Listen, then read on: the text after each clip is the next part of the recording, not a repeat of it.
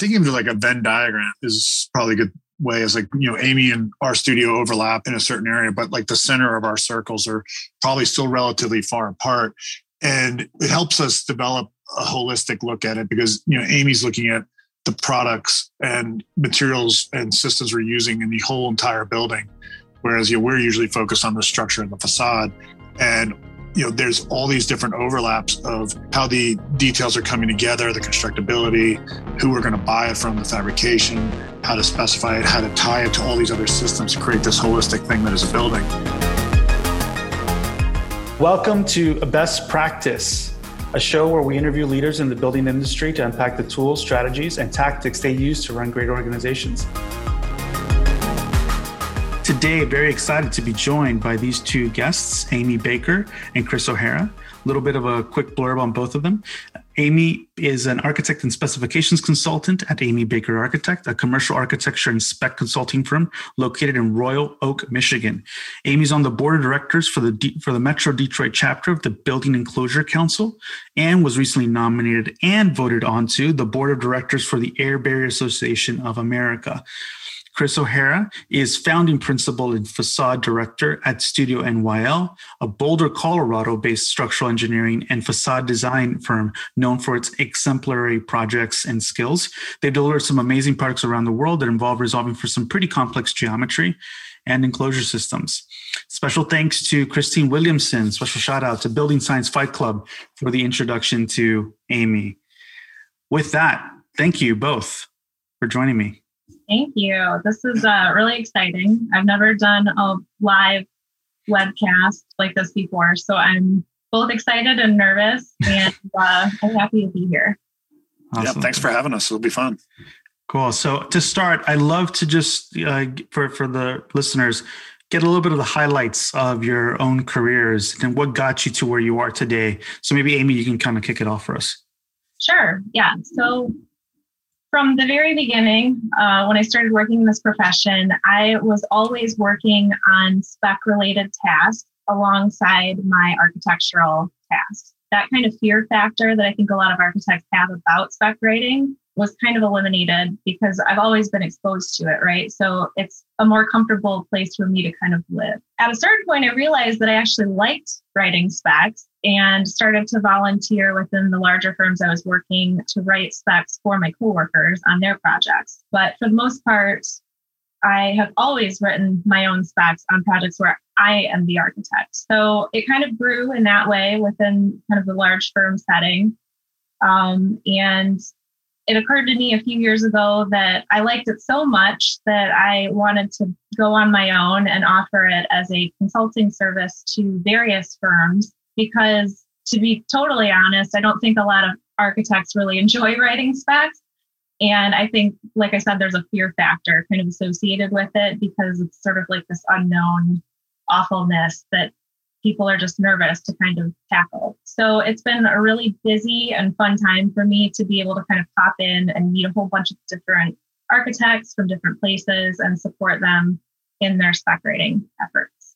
All right, well, I'm Chris O'Hara. I'm originally from New York and started my career there, initially out in the field, learning the realities of construction, and then moved on to design firms, the first of which kind of exposed me to rather abnormal structures, everything from amusement park rides to touring with the Rolling Stones, designing their stage, structural glass, in addition to conventional buildings. And as a result, I have a tendency to look at things from a very base principles, common sense perspective of how things to go together, no matter how complex. And from there, I moved to start the New York office for a British firm called Duras McFarlane, which was the firm that invented the Apple staircase technologies and did a lot of the early work for Apple before that moved on. And then working with architects like Raphael Vignoli, Studio Gang, everything from small houses to convention centers. Then eventually I chose to move to Colorado for lifestyle and eventually started my own structural engineering practice with my partner, Julian Lynham. So I'm the NY of Studio NYL and he's the L, he's from London. We started doing dynamic structures here with the idea of trying to raise a level of design in Colorado with our world experience. And eventually that kind of evolved to the point where we're doing more work out of Colorado than we are in Colorado now.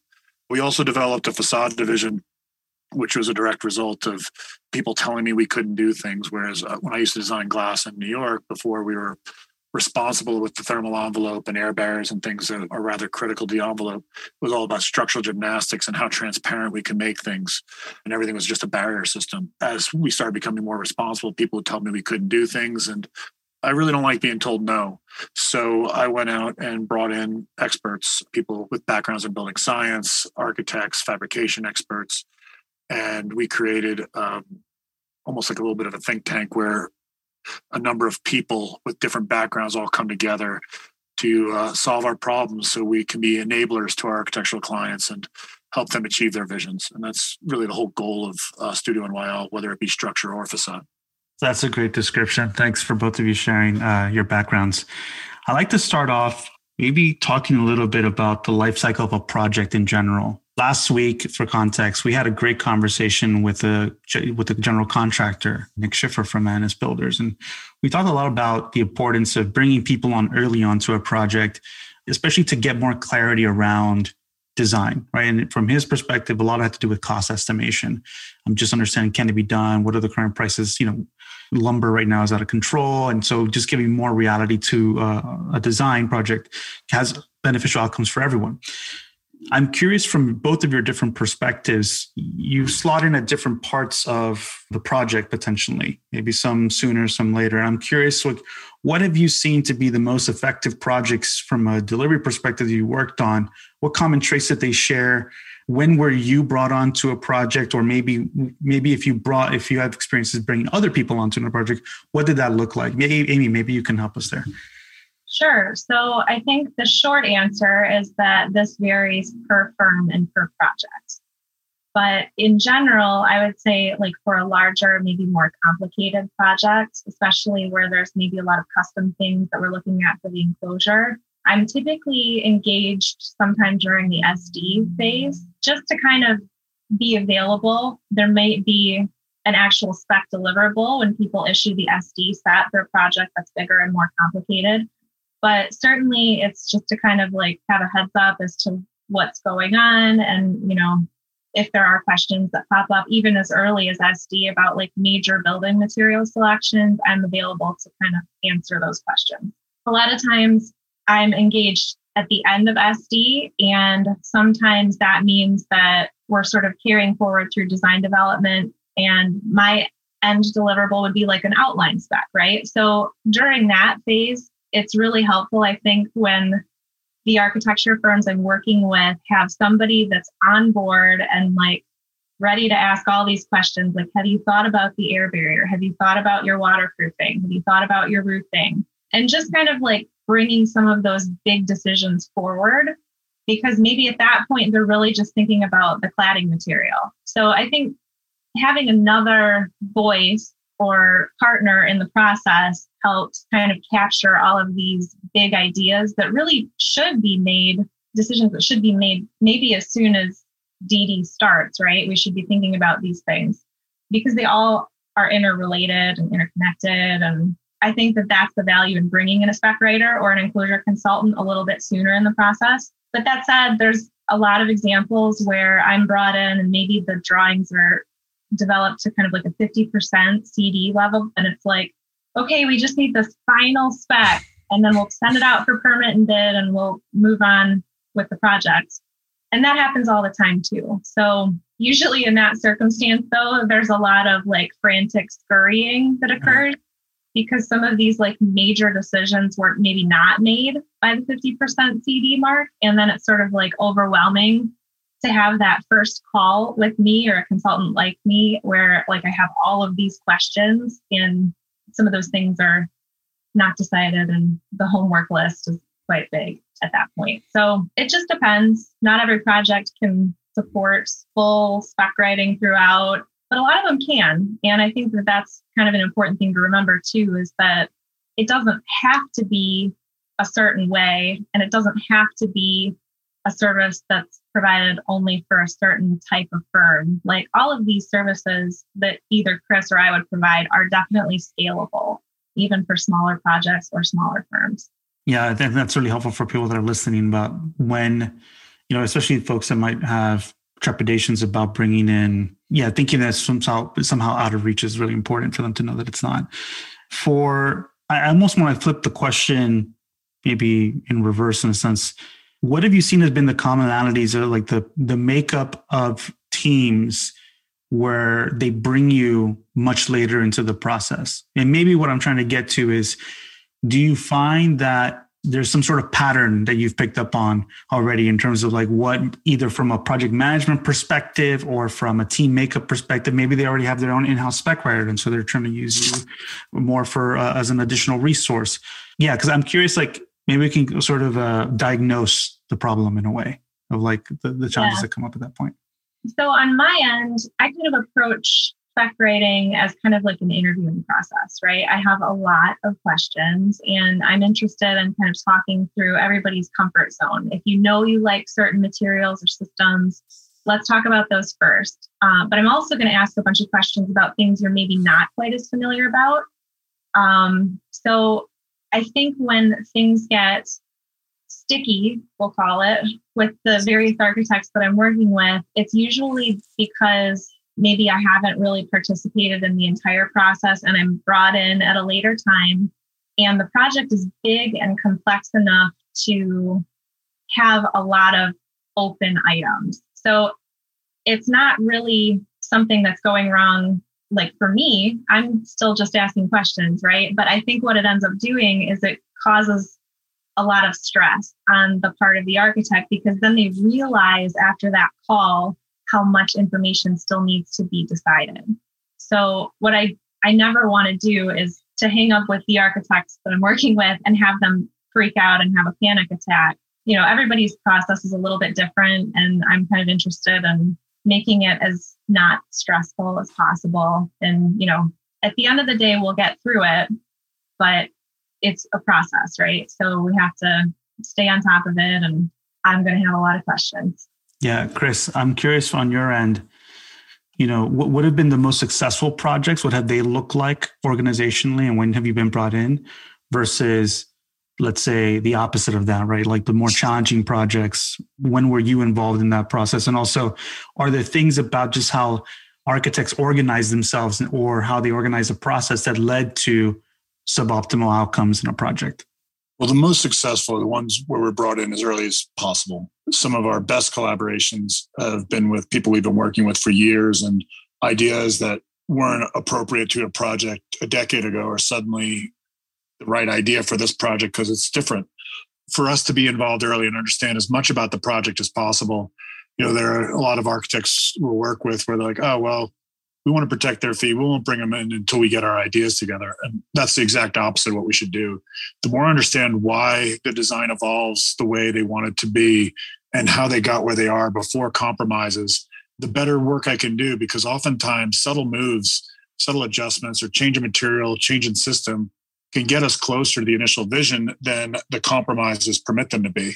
So by coming in too late, just kind of getting this narrow glimpse of a project isn't what we want. We often tell them, like, you cannot overwhelm us with information. Give us as much as you've got, so that way we know why we got here. And then at the same time, we've got to be keeping that communication loop going of when we give them options, and there are always many, many options, is, you know, why these options are the ones we're giving. What are the rules that started to govern these things? And the more they understand why on the technical aspects or why something is more expensive than another, the better we can start bending these rules to get to the most appropriate design for a project, whether that parameter is based on just pure aesthetics, sometimes it's based on thermal performance, sometimes it's based purely on cost.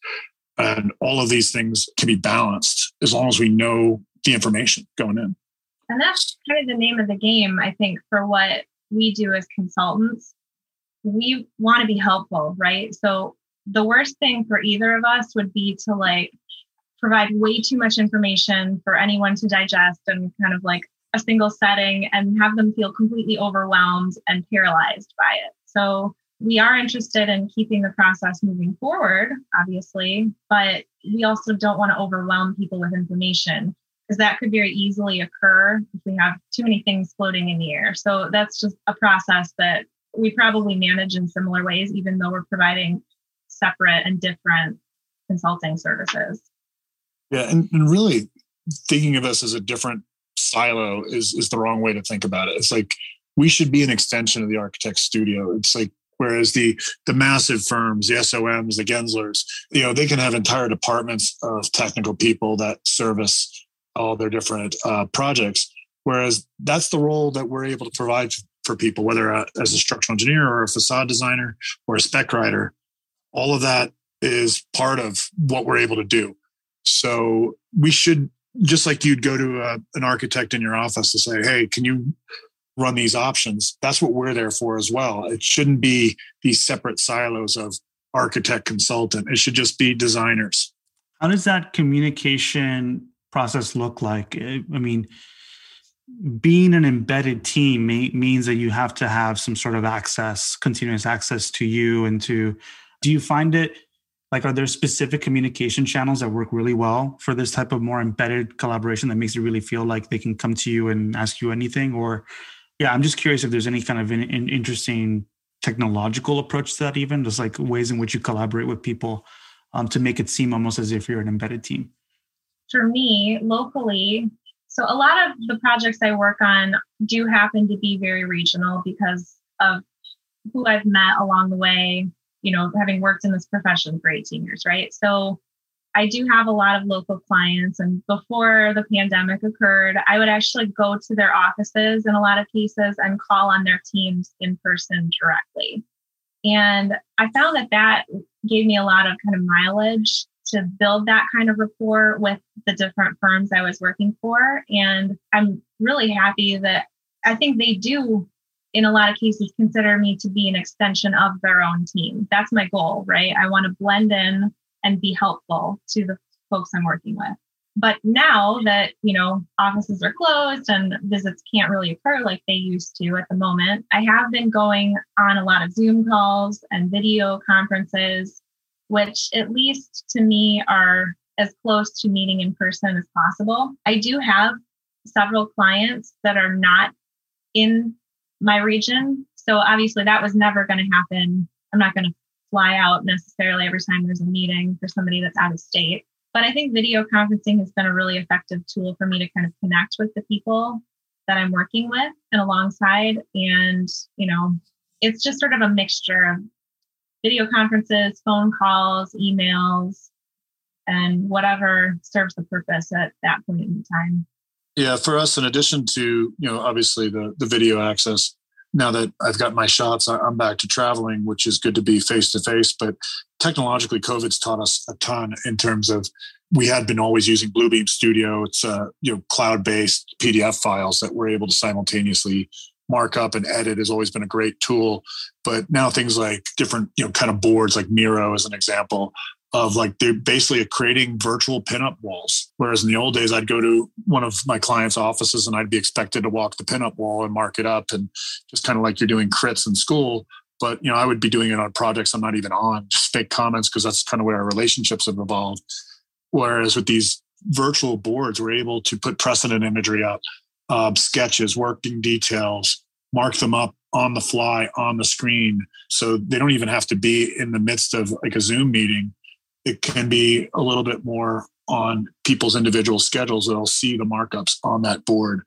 And it's really changed practice quite a bit for us, where what we've been forced into through these times has really opened the door to a bunch of tools that I must admit I didn't even know existed. And of course, cloud BIM models, things of that nature always help as well. Yeah, I think between Bluebeam and Miro, those are the two technologies beyond Zoom or GoToMeeting or whatever we're using. That's been the best. At various complexities, I'm also wondering if there's other people that are brought on to your projects.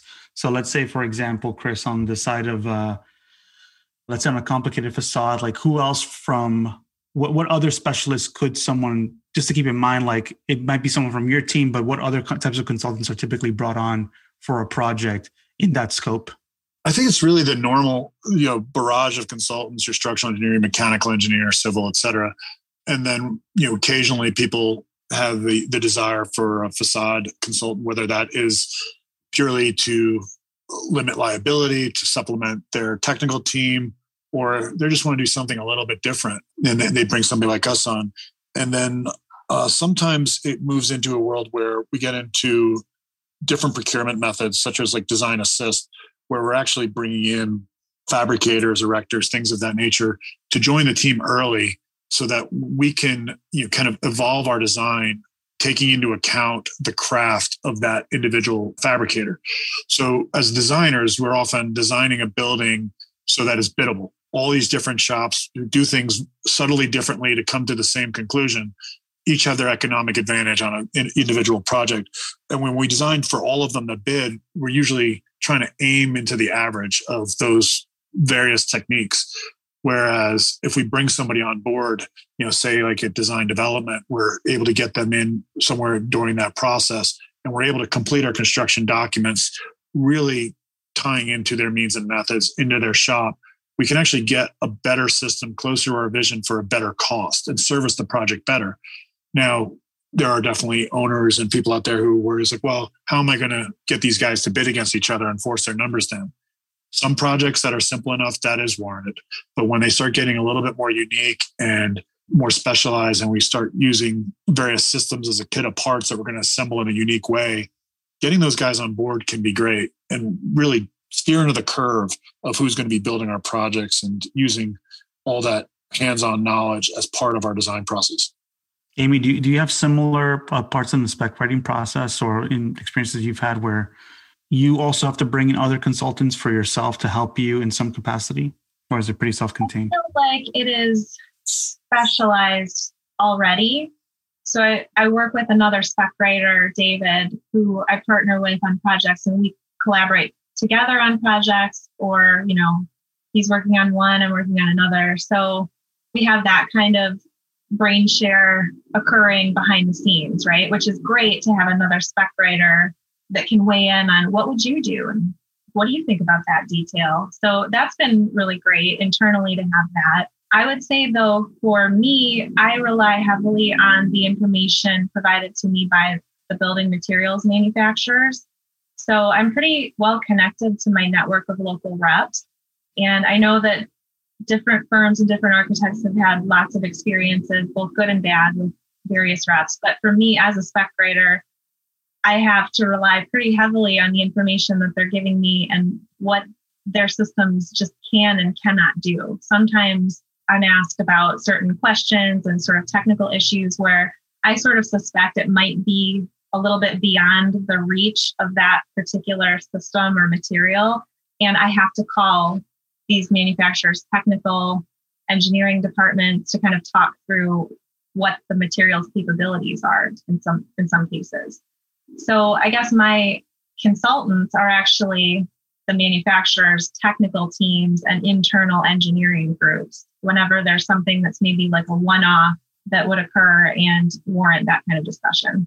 And I think that's a lot of the role that both Amy and my team play is, we are that kind of transition between the rest of the design team and the specialty fabricators or manufacturers, and that we're able to talk to them on a more technical level than a lot of architects are able to, and really get down to the nuts and bolts of why their systems work the way they are. What are the lap lengths? What are these, transition zones needing to be, and compatibility, things of that nature. That's kind of that role we play to make sure they're getting good information. Because one of the challenges when you're only dealing with sales reps, let's face it, rep is one word, but the other one's sales. They're there to sell.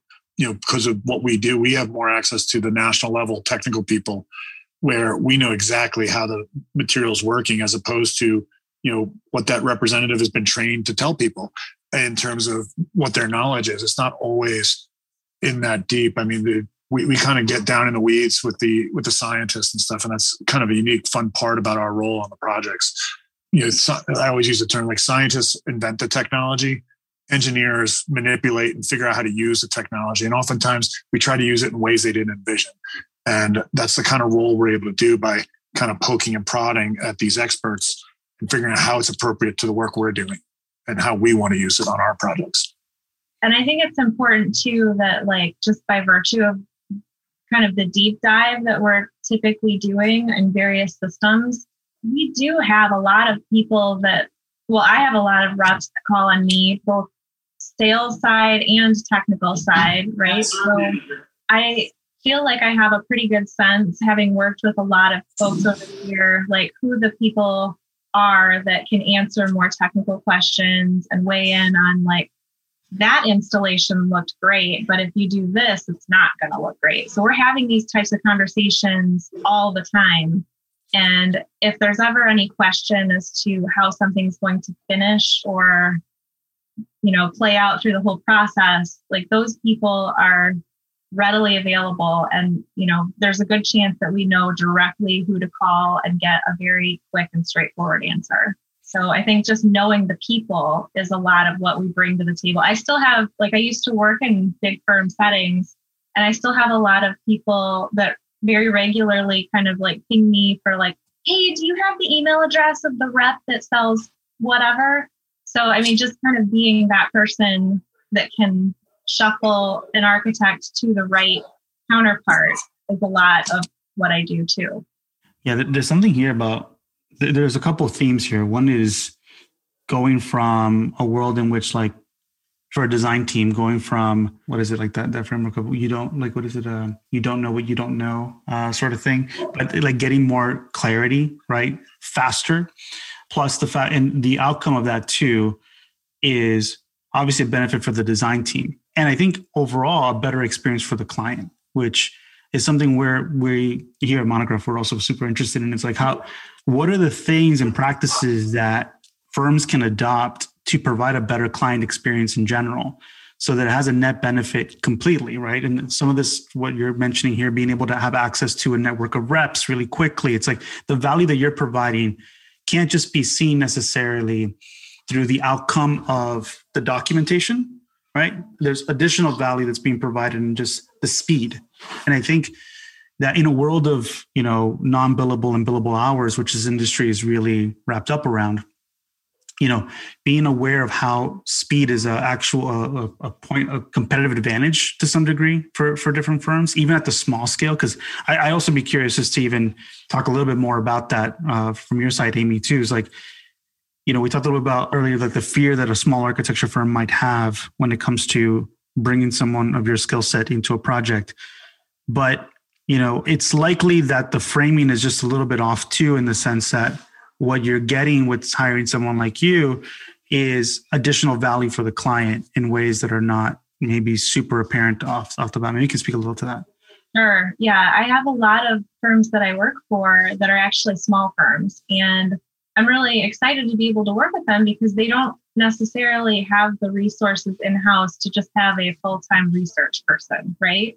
In those cases in particular, I do certainly feel like an extension of their teams. And I'm providing them all kinds of information behind the scenes, putting them in contact with certain manufacturers, or just bringing to light issues that maybe they didn't know they needed to look at more carefully. So I think that definitely spec writing can be scalable, even to a smaller size firm for a smaller size project. But the point you made about the speed, right, and the delivery of information and kind of connecting the dots maybe quicker is a really important one, because how do you put a value on that per se if you're not tracking every minute that you would otherwise spend doing the research yourself? So I think that that's probably a great value. And the other thing too that could be a value added part of the spec discussion is when, let's say, a firm does have strong preferences for a certain product, a certain manufacturer, and that manufacturer becomes written into the spec as a basis of design manufacturer, right? So when that project gets awarded, it goes out to bid, it gets awarded, and maybe that manufacturer ends up winning the project, right? So the good part in these relationships that I have with my rep community is that they're likely the same person that's going to be on the job site kind of working through all of these issues. And they've been invested in it since DD, let's say. So they've kind of known the nuances of the project. They've been working with the firm. They got awarded the job. And now they're kind of taking over as the eyes and the ears to make sure all of that knowledge gets carried through to construction. So I've had that. And again, I'm not sure how you place the value on that, but I do think it results in a much smoother process, especially during the construction phase when we've kind of closed the loop like that. Yeah. And I think in general, that R&D element is something that is really hard to do as a small firm, when you're not those big multinational firms. And it's something that, we've been able to do, obviously similar to what Amy's describing, dealing with the rest. But as an engineering firm, one thing that's been unique for us is many of these systems need to have a delegated design and engineering to it. And we've been able to provide that for some fabricators. Sometimes, just because I wanted to learn the methodologies in their systems, we would offer to do a couple of projects for them, and which makes our R&D actually billable, even though our core business is really working directly for architects. We're not built to work for the contractors. It's not really our goals. We're more designers, in service of architects. And, to work with the top digital fabricators or start to learn the craft of a different material or system and really be able to vet that is something we have the ability to do due to the engineering side of our office. And all that comes into play. So like when we work with somebody and they're like, oh, I'm considering porcelain. And we have like a whole laundry list of all the different suppliers, the pros and cons, capabilities, what they can do, what they can manufacture. And, given that this is all what we do all the time, we're able to maintain the vigilance on that and really know exactly what's possible. Like, especially something like glass as an example. Some of the glass manufacturing capabilities are changing week to week, month to month. And being able to have the pulse on the major manufacturers, both domestically and internationally, is something we do because we deal just with that so very often. And that's something that all that knowledge and all that research and the experience of so many different projects are able to come into play since we are able to specialize in it. For both of you, Amy, you recommended Chris to join on the call. I'm curious for both of you, where does your working relationship overlap? And what does that look like? Yeah, so Chris and I have worked on several projects as consultants to an architectural office, working on a few different jobs, right? So what's interesting is that we're both visitors in the process just for that project, but we each bring different perspectives to the table. And I think it's been really interesting to be able to get on these conference calls with the firms that we're working with and kind of have this knowledge share because, I'm specialized in writing specs and Chris is obviously specialized in other technical things. So we have different thoughts and ideas that we're all sort of bringing to the table, and we're able to discuss that with the architects so that based on that project and that application, they have the information, hopefully, that they need in order to make a decision to move the project forward in whatever way seems best.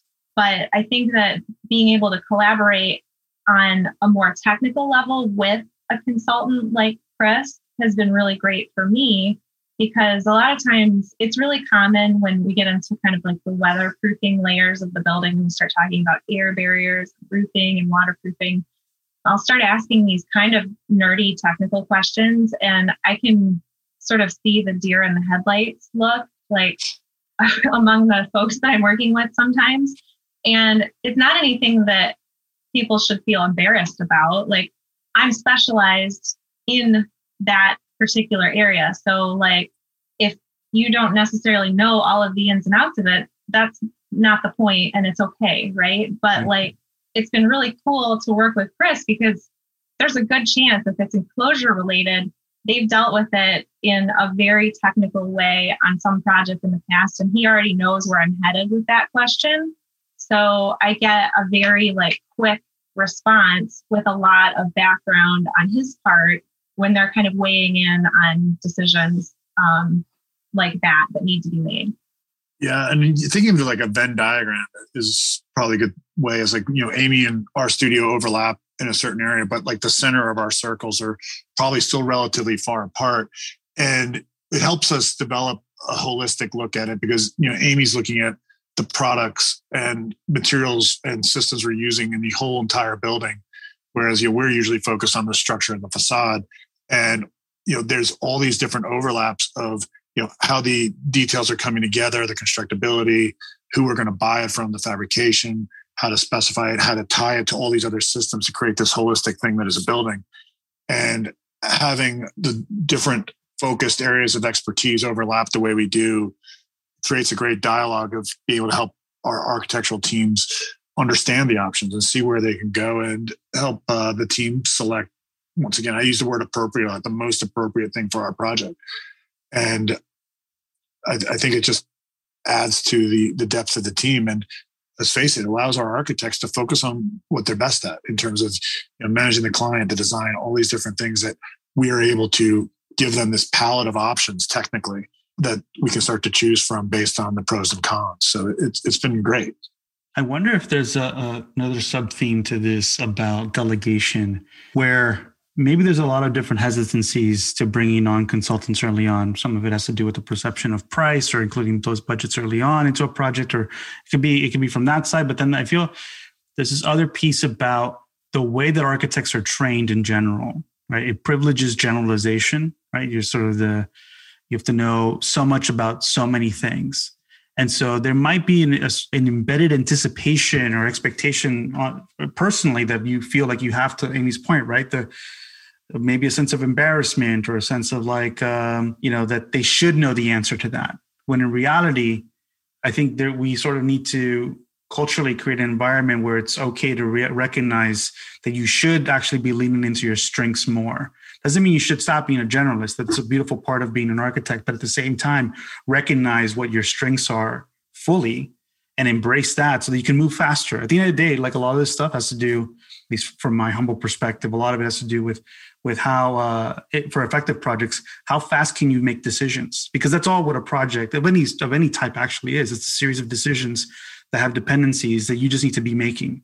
And so the faster you can delegate decisions to someone else that has a higher confidence interval of like, 90%, there's a higher chance that Chris is going to know the answer to the structural problem than me.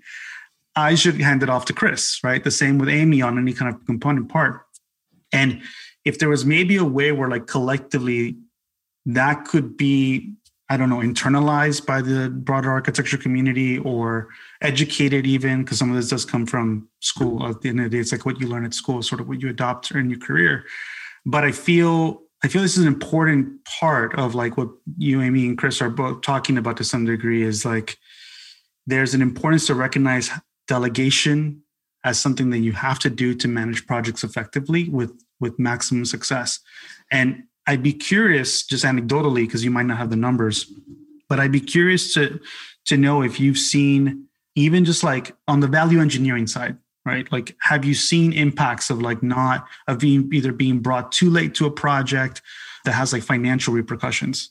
I don't know that I would be able to pinpoint some kind of like tangible downfall that's occurred by being brought on board too late, other than kind of like the stress factor of having to make a lot of decisions really late in the game. I think certainly there's a big benefit in bringing a technical consultant in earlier so that a lot of this shakes out before too many decisions are made that lock it in, that make it impossible to kind of undo without creating all sorts of additional work. But I do think that as far as being a technical type of consultant, the name of our game is to not provide services in a way that make people feel stupid. So like I think the very nature of what we do, we're probably both inquisitive people and we both have a ton of questions. It's probably why we landed in these technical roles in the first place. I will be the first to say when I don't know an answer and I need to kind of reach out to the network of people that maybe do have that answer. But my hope is that in collaborating with different firms that they don't feel like they should know all the answers either. And I put a lot of emphasis on trying to kind of build up that team aspect and making sure that people feel comfortable to reach out, because I would hate for somebody to like not ask the question and have it result in something that maybe they didn't want, right? Because they were too embarrassed to admit they didn't know. But like I said, I'm the first person to say, hey, I don't know, but I will research this and I will get back to you. So I think that's kind of what we do as technical consultants. And that's the kind of like transparency that we can provide to the firms that we're working with. this is what we do, right? We ask questions, we research, and hopefully at the end of it, we come back with options that the firms that we're working with are comfortable with. And I think this came up in your Building Science Fight Club webinar. And you should never feel embarrassed that you don't know the answer on the spot, on the fly, in front of a foreman on a job site. It's not necessary. I tell my team, especially the younger ones, is never feel pressured in giving an answer. There's nothing wrong with saying, I'll get back to you. And, I was told very early on in my career that, as an engineer, my role is not to have the answer. My role is to know where to find the answer. And that answer may be in a person, it may be in a book, it may be in a code document. It may require analysis. The answer to any individual problem doesn't need to be this immediate knee jerk. And the world of construction has gotten so much more complicated than the Renaissance days of the architect as master builder, where this idealized thing, there's this one person who has all this knowledge and ability to tell everybody how to build something. Our systems have gotten so complex and integrated in how they work and how they function that it's created a need for a level of expertise and specialization. And, the role of the architect on the project has evolved into, how do I manage all this expertise? How do I manage all this knowledge to come out with the best product for my client, my owner? And, they're kind of occasionally herding the cats that Amy and I are to get what they want out of the design. The earlier we come in, the easier it is to do. The more there's communication, the easier it is to do. Whereas oftentimes you can paint yourself in a corner if we're coming in at like 50% CDs. There's a lot of decisions that have been made that cannot be walked back, cannot be evolved. And some of the solutions are going to be more like Band-Aids than this holistic building solution that we ideally want on our projects. That master builder reference reminds me of reading the book on Leonardo da Vinci. Part of the book talks about how he just made shit up in his drawings because he was actually more a consummate salesperson than he was anything else. And so he would just flaunt services as if like, I can do military. I can do, military weaponry. Oh, I know how to do that. So it's all, it's funny how even that story of the master builder gets sort of retold over time, when in reality, I'm sure there was all this they don't know what they're doing. Vitruvius is freaking out on a job site because, make commitments, overextended themselves. So it's probably the reality is really close to, has not changed at all since those days. So I want to transition a bit to questions from the audience. And we already have a couple lined up from Chris through his Instagram. So I'd love to, maybe this is a pretty interesting question in general. It's like, it's been crazy, right? 2020, 2021, things have just flipped upside down in some regards. Lumber is I think I saw the pricing index for the futures index for lumber was out of this world. Heard some sort of in some interview that it might be 10 years before lumber gets to normal, just because of all the kind of shocks to the system. What in general have been some of the trends that you're seeing now in the past year with COVID and everything else? Where are we headed? Maybe not in the next 10 years, but at least in the short term. What are the things that are top of mind for both of you? I think the impacts on construction schedule and obtaining materials are going to continue to be a challenge. And I'm starting to see requests to break out early bid packages for structural items so that long lead time, steel in particular, long lead time items might need to be sort of settled and purchased even before the building is fully designed. So I think we're going to continue to deal with that kind of trend when those things kind of affect the construction schedule. But longer term, it's hard to say. I think at some point things will start to feel more normal, but certainly in the short term, the bid packages are being broken up into smaller chunks so that materials are purchased in time to keep moving with construction. Yeah, I think to build on the schedule thing, we see this a lot because, we work on the structure as well. And, understanding that an early structural package means we're making decisions on the whole building, not just structure, much, much earlier. Otherwise, it gets to the point where mechanically it becomes a renovation project instead of a new construction. It accelerates all decisions, all processes.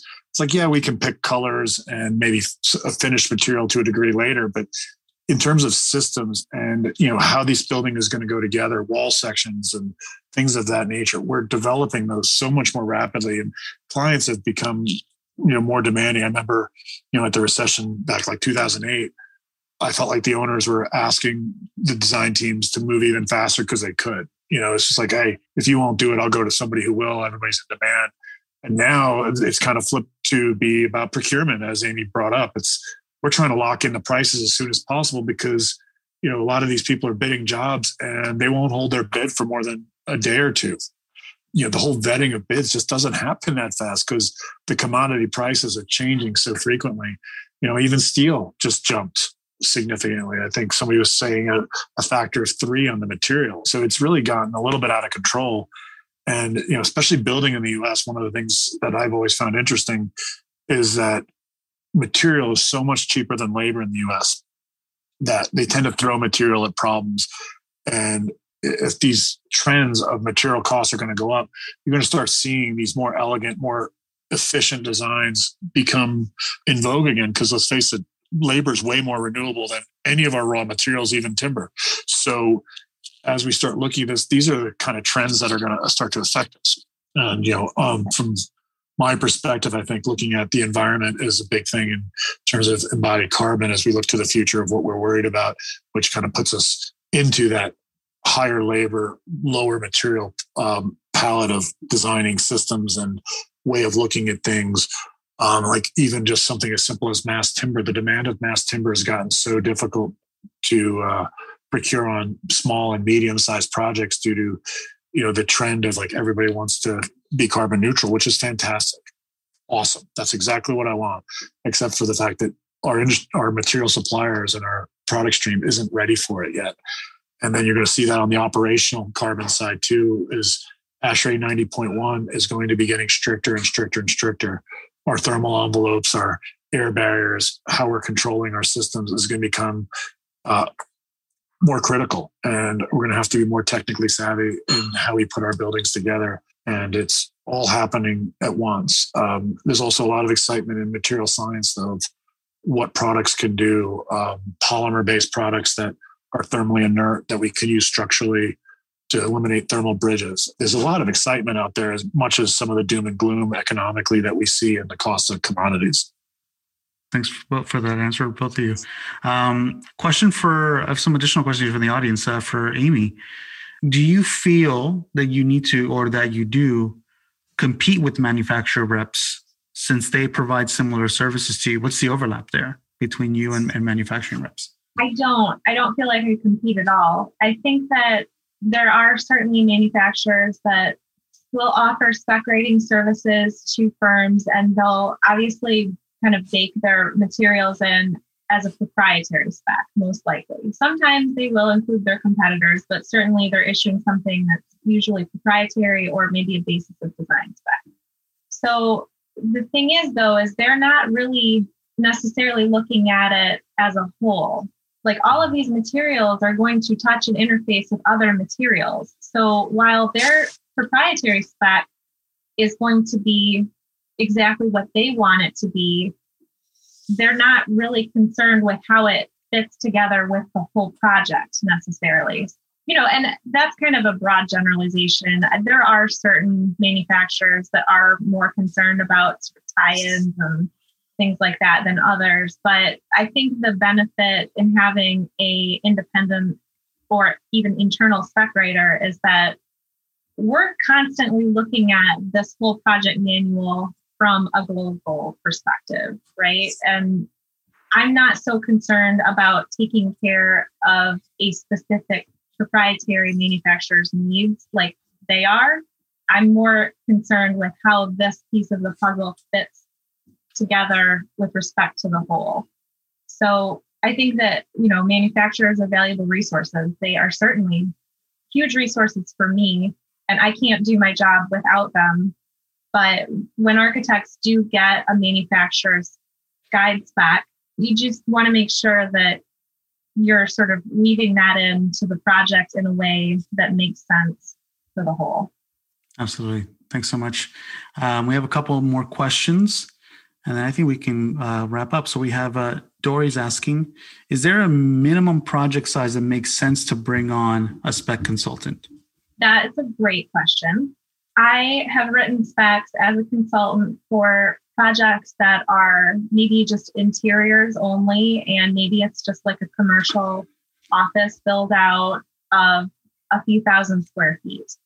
And the conversation I usually have when somebody pings me for a proposal for a project like that is, what kind of spec deliverable are you comfortable with, and what are your needs in terms of the spec deliverables? Because I think that for a smaller project, my assumption is that they're not necessarily looking for a gigantic 2,000-page project manual, but it's a fair question. It's asked every time, and I think I can assist with smaller scale projects in kind of paring down the deliverable to a level that the architects are comfortable with. And what I typically do is I can send them examples so that they can see kind of like full-blown version versus pared down version. And really it's up to them where they want to land with regards to the spec deliverable. Yeah, as a non-spec writer, you always need good specs.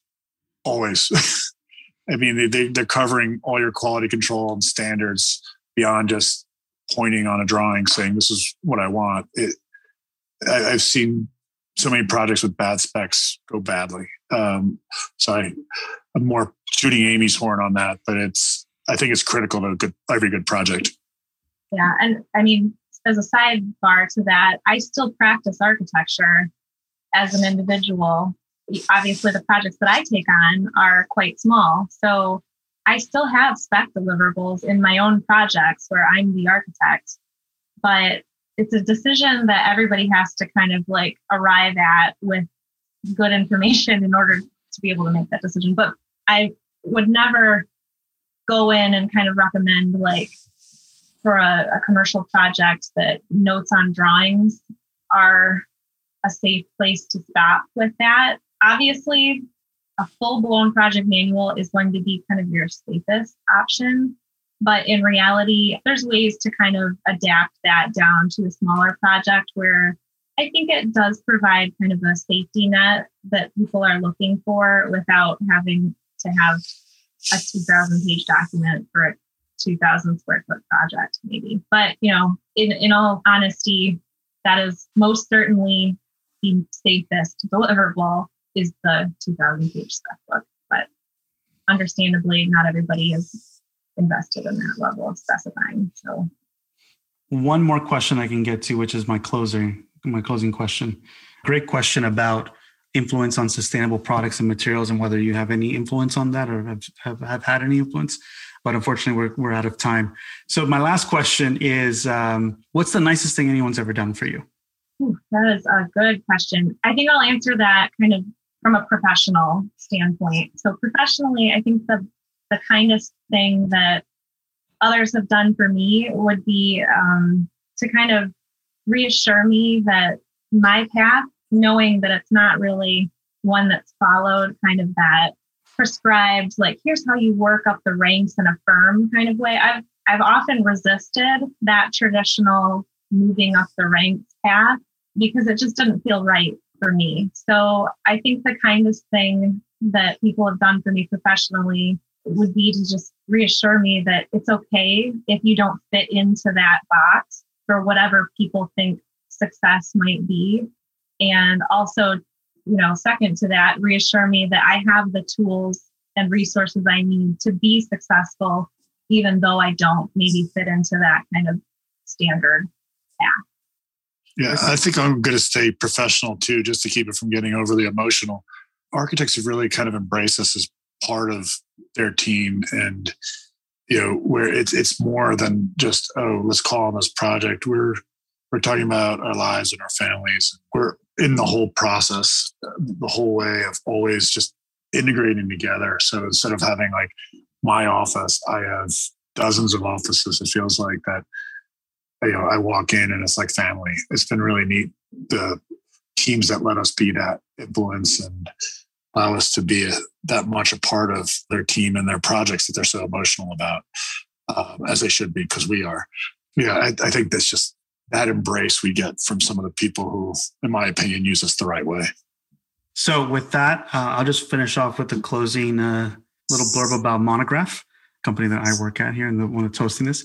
So at Monograph, we're building the future of practice operations and back office management for small to medium-sized firms. Monograph is designed for architects by architects. I myself have a background in landscape architecture and architecture. Who uses Monograph? Firm owners, operation leaders, project managers, and office managers all use Monograph to track the fee health and staffing across projects and phases.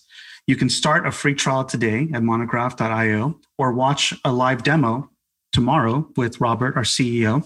You can just go to the website and be able to register for that. Thank you all for joining. Amy, Chris, thanks so much for joining. This has been a great conversation about integrated consulting. Really appreciate your time. Thank you for having us. Yeah. And if for anyone, just last month, if anyone that wants to contact you for any follow-up questions, how can they do so? I can drop my email address into the chat for whoever wants to reach out with questions. I'm always available just to chat about the process of writing specs if anybody has any questions. Cool. Thanks so much for that. And I did the same in the chat. I must admit, I directed it specifically at the person who had the sustainability question we didn't answer because it is not clear. That's definitely something I'm pretty passionate about. I'd love to talk to anybody about that or really anything design. So my email is the easiest way to find me. Our website, which can easily be derived from my email address. You can find me via phone that way if you're more comfortable that way. But please don't hesitate to reach out. We love talking about this stuff. Amazing. Thank you both. Have a great weekend, everyone. Thank you too. Cheers. Hey, it's Chris from Monograph. Thank you so much for joining us here. At Monograph, we're building the #1 practice operations platform for small to mid-size architecture firms. More than 200 practices are using Monograph today to run the business side of architecture. You can start a free trial today or watch a live demo with our CEO, Robert Ewan. Get started at monograph.com. That's monograph.com. Talk to you soon.